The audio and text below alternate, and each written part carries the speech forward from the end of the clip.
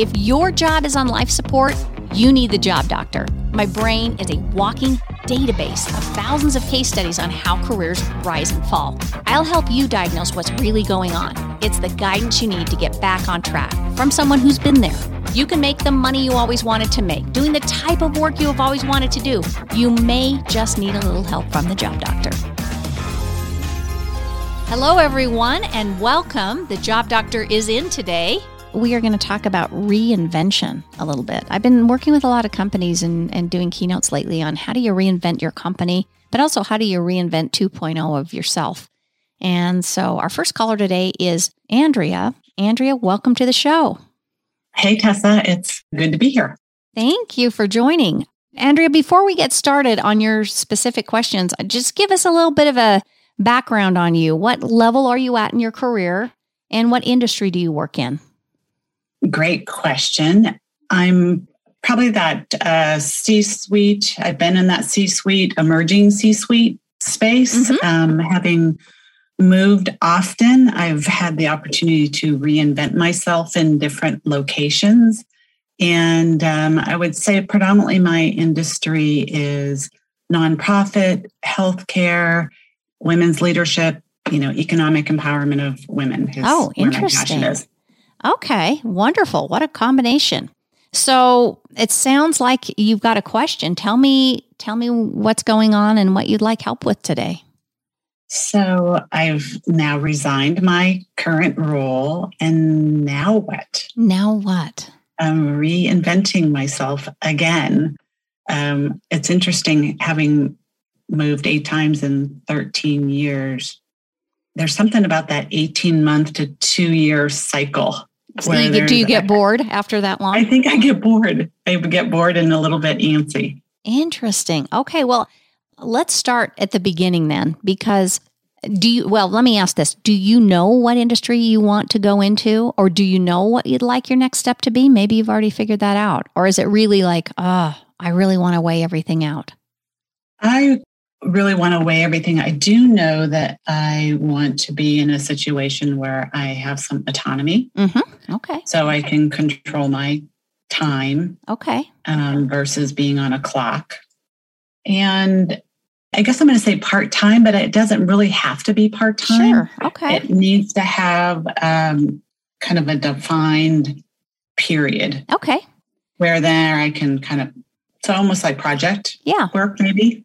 All right, I'm going to ask you then, I want to do a very quick version of this analysis. And so stick with me on this. Don't overthink it, because we won't have time to go into too much depth. Just I want 1 to 10, 10 high, 1 low. I'm going to ask you a couple of questions about what's important to you. 1 to 10, how important is it to you in a job that you feel like you are constantly learning and growing? I would put it pretty close to maybe 8. I mean, I like to have a little structure because, it can be a little scary going into something that is completely new. Okay. Tell me about risk, 1 to 10. And when I say risk, would you go to a company that's a smaller startup that maybe has some risk associated to it versus a company that's, very firmly planted in the ground? So 1 to 10. I would put that, let's say a 9. Okay. Next one's autonomy. You've already partially answered that, but how important is it that you get to decide how the job gets done and how to get things over the finish line without a particularly prescribed way? I would say that's pretty strong. I do like some guidance. So let's say a 7. Okay. And flexibility, you also mentioned. Tell me about flexibility. That means the ability to have, varied work hours, maybe even work remote versus structured hours. I'd put that at probably a 10. Okay. And then lastly, people. How important is it that you really like the people you work with? Or, some people those relationships are critical. Other people like me, I can work with about anybody. It's not super high on my list. 1 to 10.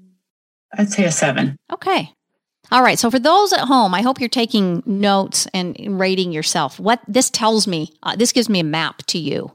And what this tells me is that you're at a stage where you want to be able to still make impact in a company. So you haven't lost your desire to make impact. You're likely Your score being so high on learning and growing still tells me you're likely to be somebody that likes to go in and build something as long as there's a little bit of structure, but you get bored when you're maintaining. Is that true? Very true. Okay. And it also tells me you could go to a startup and you could do it, but at the same time, you are too experienced and not interested in somebody telling you exactly how to get the job done. Now, some people, as they get older and get into that C-suite, they're just like, no, I want this to be pretty rote, but you don't. You want to have the flexibility to do the job, be treated like an adult.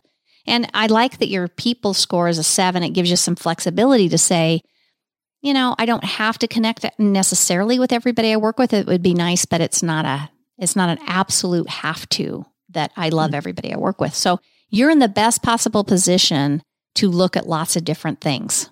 That's what I love about this score.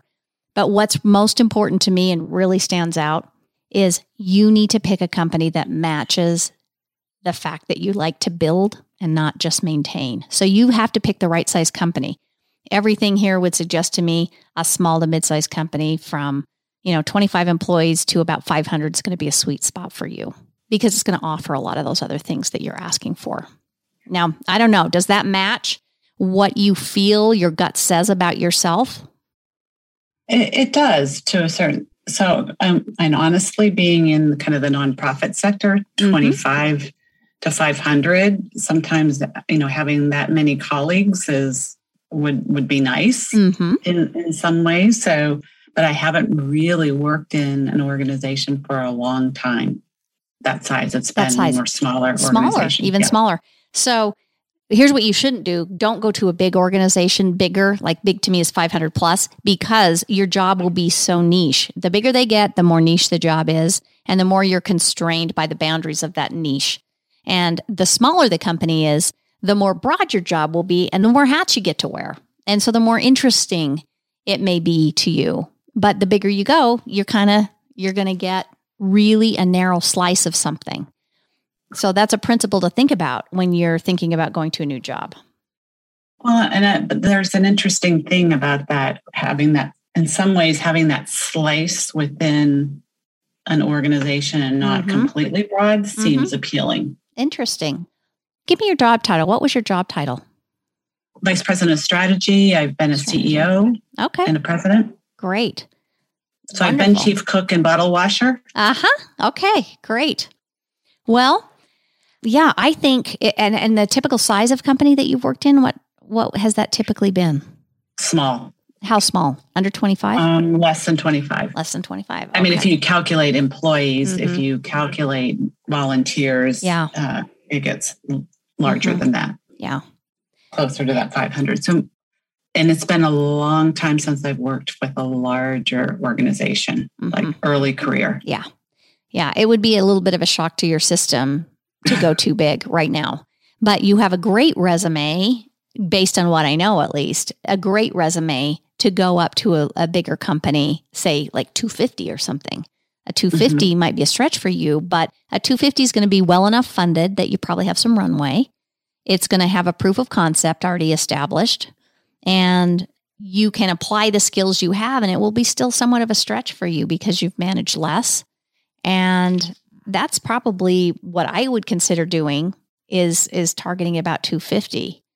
At 250, you could get in a strategy. If your strategy is your thing and you've done the CEO role and you know about that, you could easily play, a role as the, strategy or operation, maybe in operations. In a company of 250, operations and strategy are kind of mixed together anyway with the CEO. I think the piece that really, so the strategy and the business development side, so the connection point is kind of really where my strength is. Building out operational process. Yes. Not my love. Okay. So biz dev. So partnerships, figuring out who you can partner with to make the company grow. Yeah. Great. Then a biz dev role. If you've been a CEO and done strategy for less than 25, a biz dev role would be a very good fit for you, because then you get to look at mergers and acquisitions. You get to look at funding. You get to look at the story you're telling about your business and how you need to tweak it or what it needs to look like in order to continue growing. And it should feed the need that you have to learn and grow all the time, which I think would be good for you because you're always going to be saying, what's happening in this space? Where are the gaps? Where are the holes? How do we fill it better than somebody else can fill it? Or is there an opportunity to merge together with somebody or have a relationship that can help all of us? Do you mind me asking you, do you have a particular industry that you like or that you feel like you're better in or have more experience in than another? Because you've mentioned a lot of different industries that you've worked in. More recently, I've gotten intrigued with the ag tech and sustainability industry. Okay. Particularly the space that women hold. I was just going to suggest. In that industry. So about 20% of the startups in that ag tech industry are women-led companies. But like most startups, access to capital is even lower in ag tech for women. So how do you build and support women to accelerate in those sectors? There are a lot of companies that care about that right now. A lot. There's a company out of California I know that is specifically focused on identifying women-owned businesses that need funding and how do we get the money to them and how do we help them be successful? Something like that sounds like it would really work with all the things you do well. And that would be something to consider at least. Well, I'd love to check it out. Yeah. So we kind of went down a rabbit's hole for a minute on that, but I want to understand, what other questions does this bring to mind or, how else can I help you kind of tailor what you need to do and what steps you need to take next? Yeah. So I'm at this kind of inflection point, decision point. What would you recommend be my next steps? Yeah. To kind of build out, I feel like I have a brand to a certain extent, but what would be your thoughts on, do I need to have a website? I see a lot of people writing books and doing those types of things. I don't think that's me. Okay. So let's start with one principle that I think you need to understand, and that you probably do, but I'll reinforce it. If you're not clear on your value proposition, the company's not going to be clear on your value proposition. And the thing you have going against you is you've done a lot of things in a lot of areas, and that does not make for a really focused resume or a focused job search. You've got to get clear on the one or two types of jobs or job titles that you want, or it's like throwing spaghetti against a wall, and you are going to not get traction, even though you're very talented and have done a lot of great things. Your resume has to speak to that particular job. And if you pick two different jobs or two different industries, you still have to have a unique resume for each one at your level because it has to be so clear how you're solving the problem for that company that you're going to.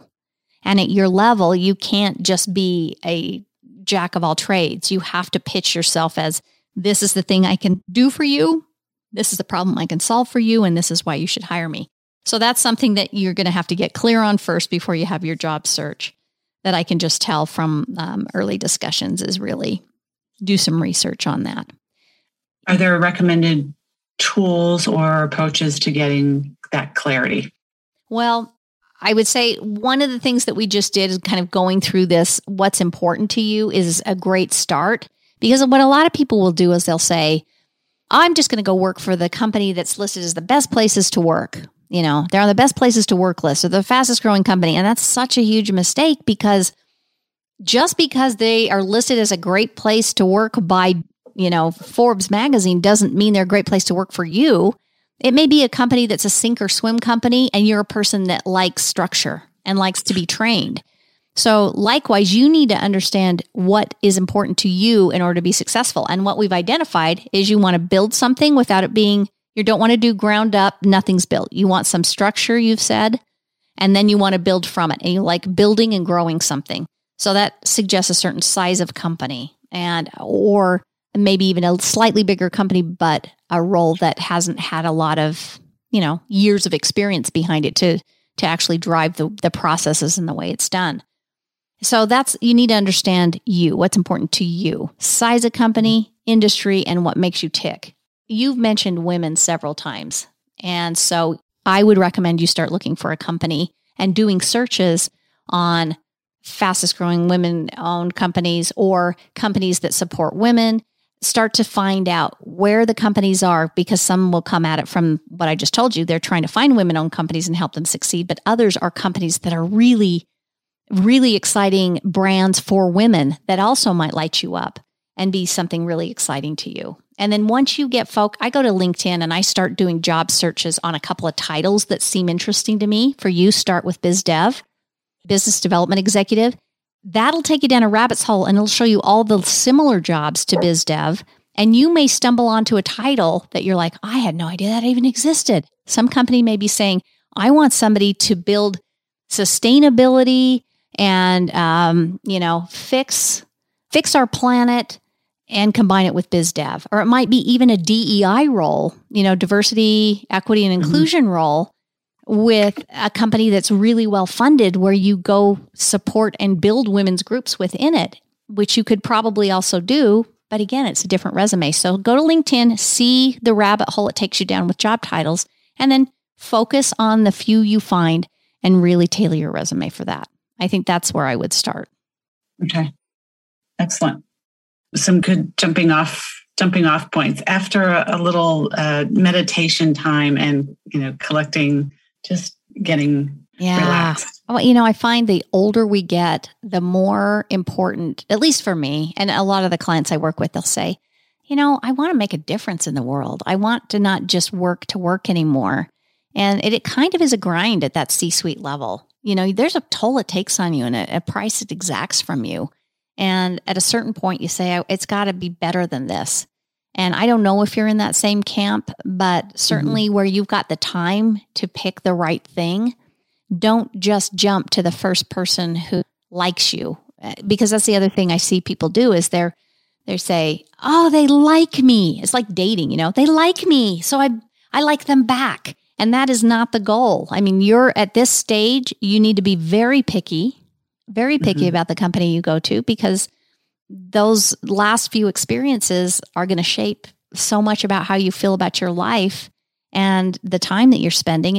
Our time, we're more focused on, we have a finite time left to make a difference or to do things we love. So don't just jump because somebody offers something. Great advice. Wise words, for sure. Yeah. I keep reminding myself of that every day.